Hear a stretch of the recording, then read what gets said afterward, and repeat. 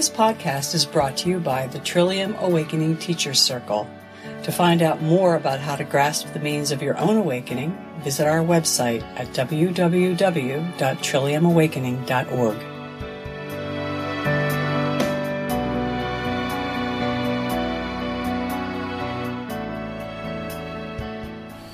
So I wanted to talk some tonight about Tantra's revolutionary question. When we hear the word Tantra, we often think immediately, in the West at least, of sexuality, yeah? Or of having a spiritual path around having great sex. And that's not inaccurate, but it's partial, in that Trillium Awakening is a tantric path, and we do have a positive view of sexuality, but only in the same sense that we have a positive view of everything physical, really. And I kind of like Cynthia Bourgeau's assessment of the wider view of this, that Tantra is an ancient and authentic spiritual tradition that's based on a comprehensive metaphysics. And that metaphysics offers a vision of integration that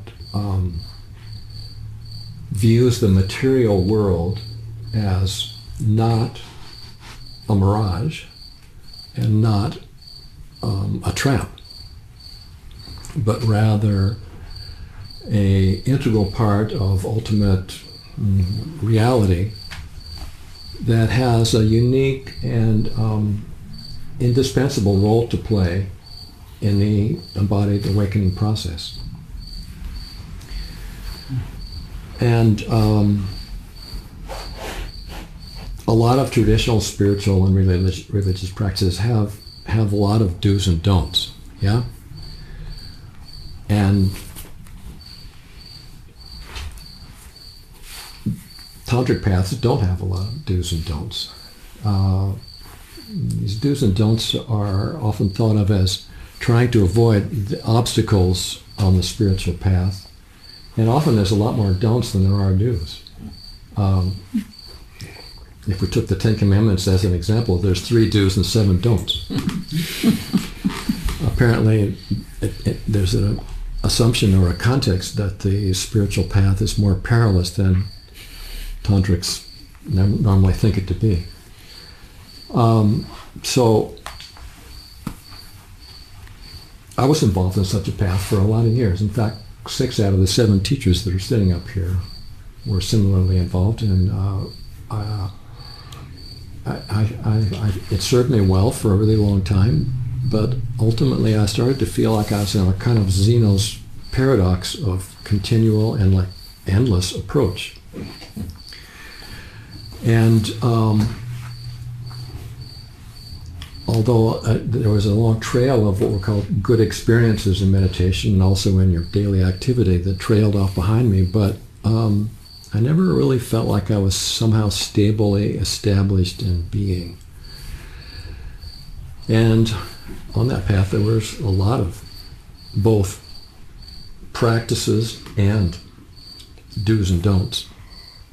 I find that those frequently go together, that the more practices, more advanced techniques there are, keep adding more and more whistles and bells onto your practice. There's also lots more do's and don'ts, not just about whatever diet or sexuality, but music, or what kind of house to live in, or what color clothes to wear, or what gemstone to wear on which finger of your hand, and which day of the week to install it there for the first time. It becomes clear after a while that there's almost no end to self-improvement, the search for ever greater purity. And that was how I felt this. Ultimately, it was kind of an ascent into more purity, greater levels of development or refinement of consciousness. And I was surprised the first time I came around here and heard it described as a descent, which was a new thing for me to consider, that rather than up and out, we're trying to go down and in, and ultimately through that what St. John on the Cross called luminous darkness. And so in this work, we are encouraged to turn towards rather than away from things that are often thought of as obstacles in our own personal disposition, and to embrace those things. And through that embrace, those things are transformed, and then ultimately, in the long run, realize to actually maybe not be obstacles in the first place. And not only not be obstacles, but ultimately not be separate from that elevated, precious goal that you were seeking all those years of your life. And I can say it occupied the major part of my adult life, to the exclusion of progeny, a good career, making money. It wasn't, this somehow just was never really a life of accumulation for me. But anyway, I found my way to this, and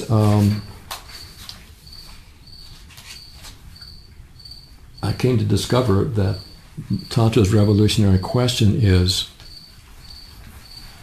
what if there's nothing to renounce? What if all of our worst stuff can become part of our spiritual journey? What if we turn towards our indignation and our sadness and our fear and our apathy and our cowardice and our regrets and our grief?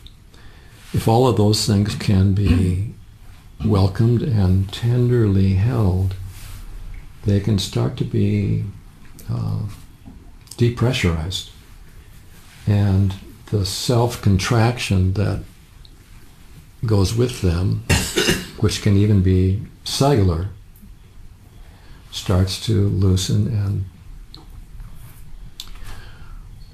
be less contracted, be less knotted up. And the energy and attention that's bound up there can be freed up and ultimately serve our evolutionary quest to outgrow or to end the case of mistaken identity, which has been our life up to this point. To recognize that who we are in a deeper way, a deeper place. And we call this green light. We give the green light to things that arise in us that may be disturbing or may feel like unspiritual things. And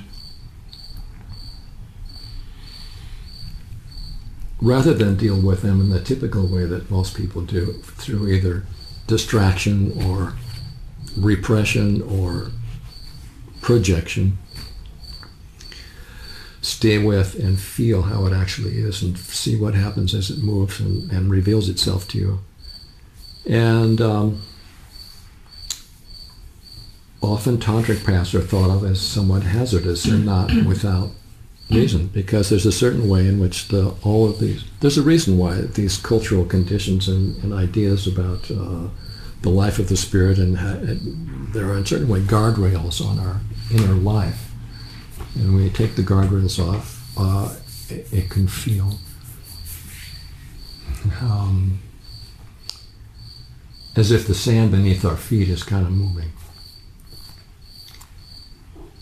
And when you first got involved with this, probably the teacher that you're working with said at some point to you that if you get involved in this in a serious way, Paul or Ralph, there may come a time when a lot could be demanded of you.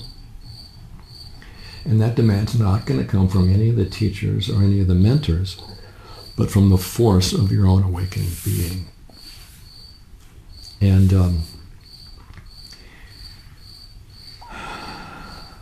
that's just the nature of a tantric path that we keep our ear to the ground of our internal life and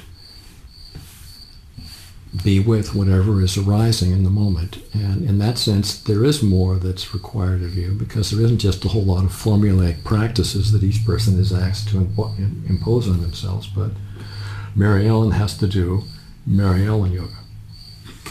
And each other person has to find their own unique journey into this awakened life. And the help that you have in this work, the secret sauce of a tantric path, is transmission.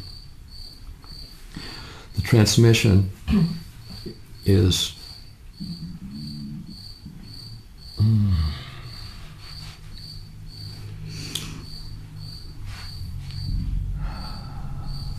the X factor of this unusual process, the hidden secret ally that helps to move things along. And we have a definition, actually, of transmission, so we should probably be sure we're all talking about the same thing.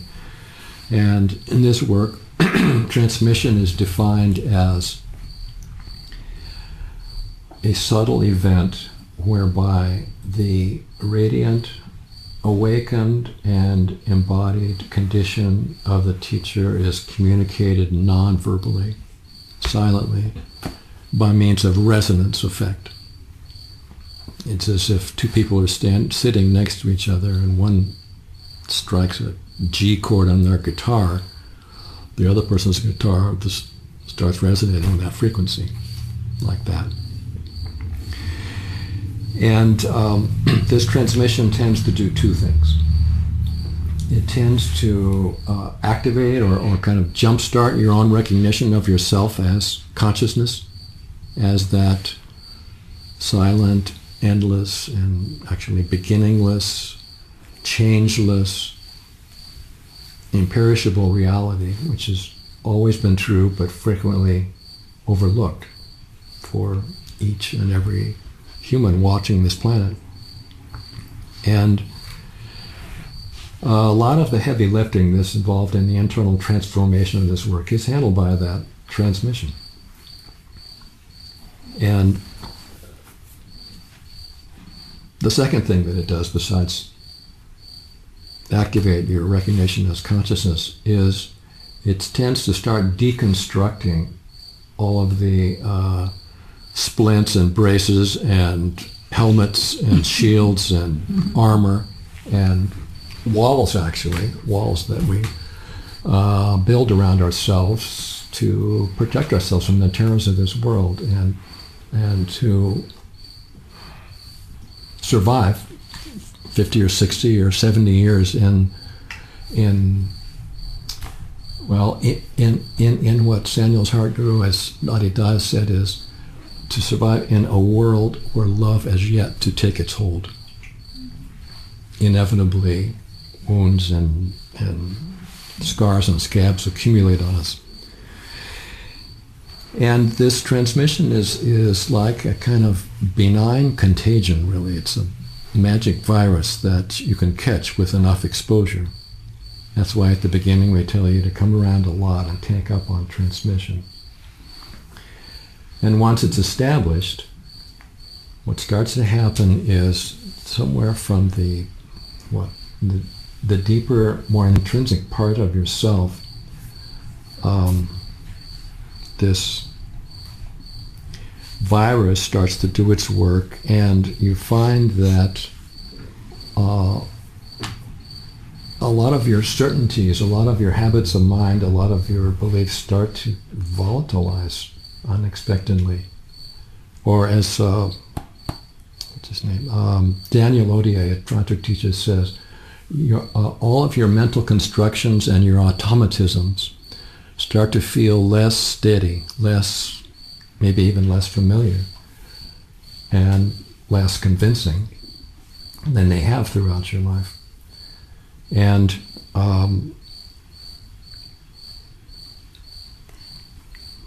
to use a simile, it's like what happens in this is like the elaborate sandcastle of your interior life starts to meet the incoming tide.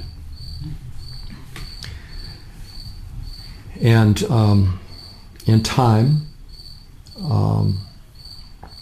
you start to begin to kind of relish these tiny and quiet interior catastrophes that move along one after the other, and these life lessons present themselves as you move through your journey.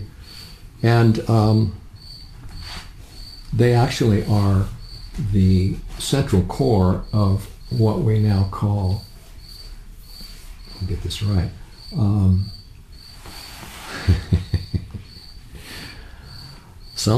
not going to get this right, something like the ending of fixing strategies. It used to be called the unraveling of fixing strategies.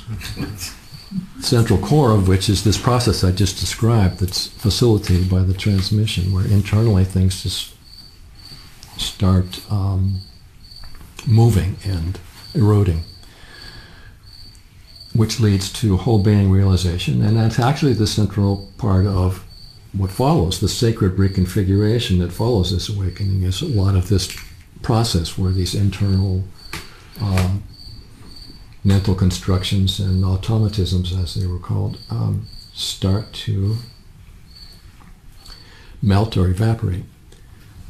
And an ever-deepening awakened freedom starts to just be a new given in your life. And this, pardon me, little unraveling. Interior catastrophe. Yeah. Yeah, and this awakened freedom is freedom from and freedom to both. Freedom from the bondage of conditioned existence, which has unconsciously ruled your life for a long time, and the freedom to inhabit or embody the particular and unique expression of wholeness which is yours to occupy. That particular signature expression that starts to emerge, which will then become your hero's journey in this life. And I've often found that it feels kind of heroic because, for me at least, the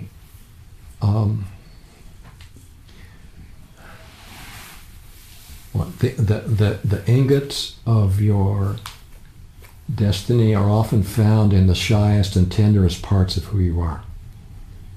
And it's by embracing those that you end up being the most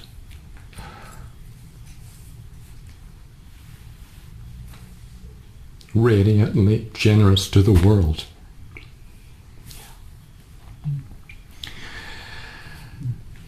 So that's what I wanted to say about this tantric path and how it seems to work, how it seems to me to proceed.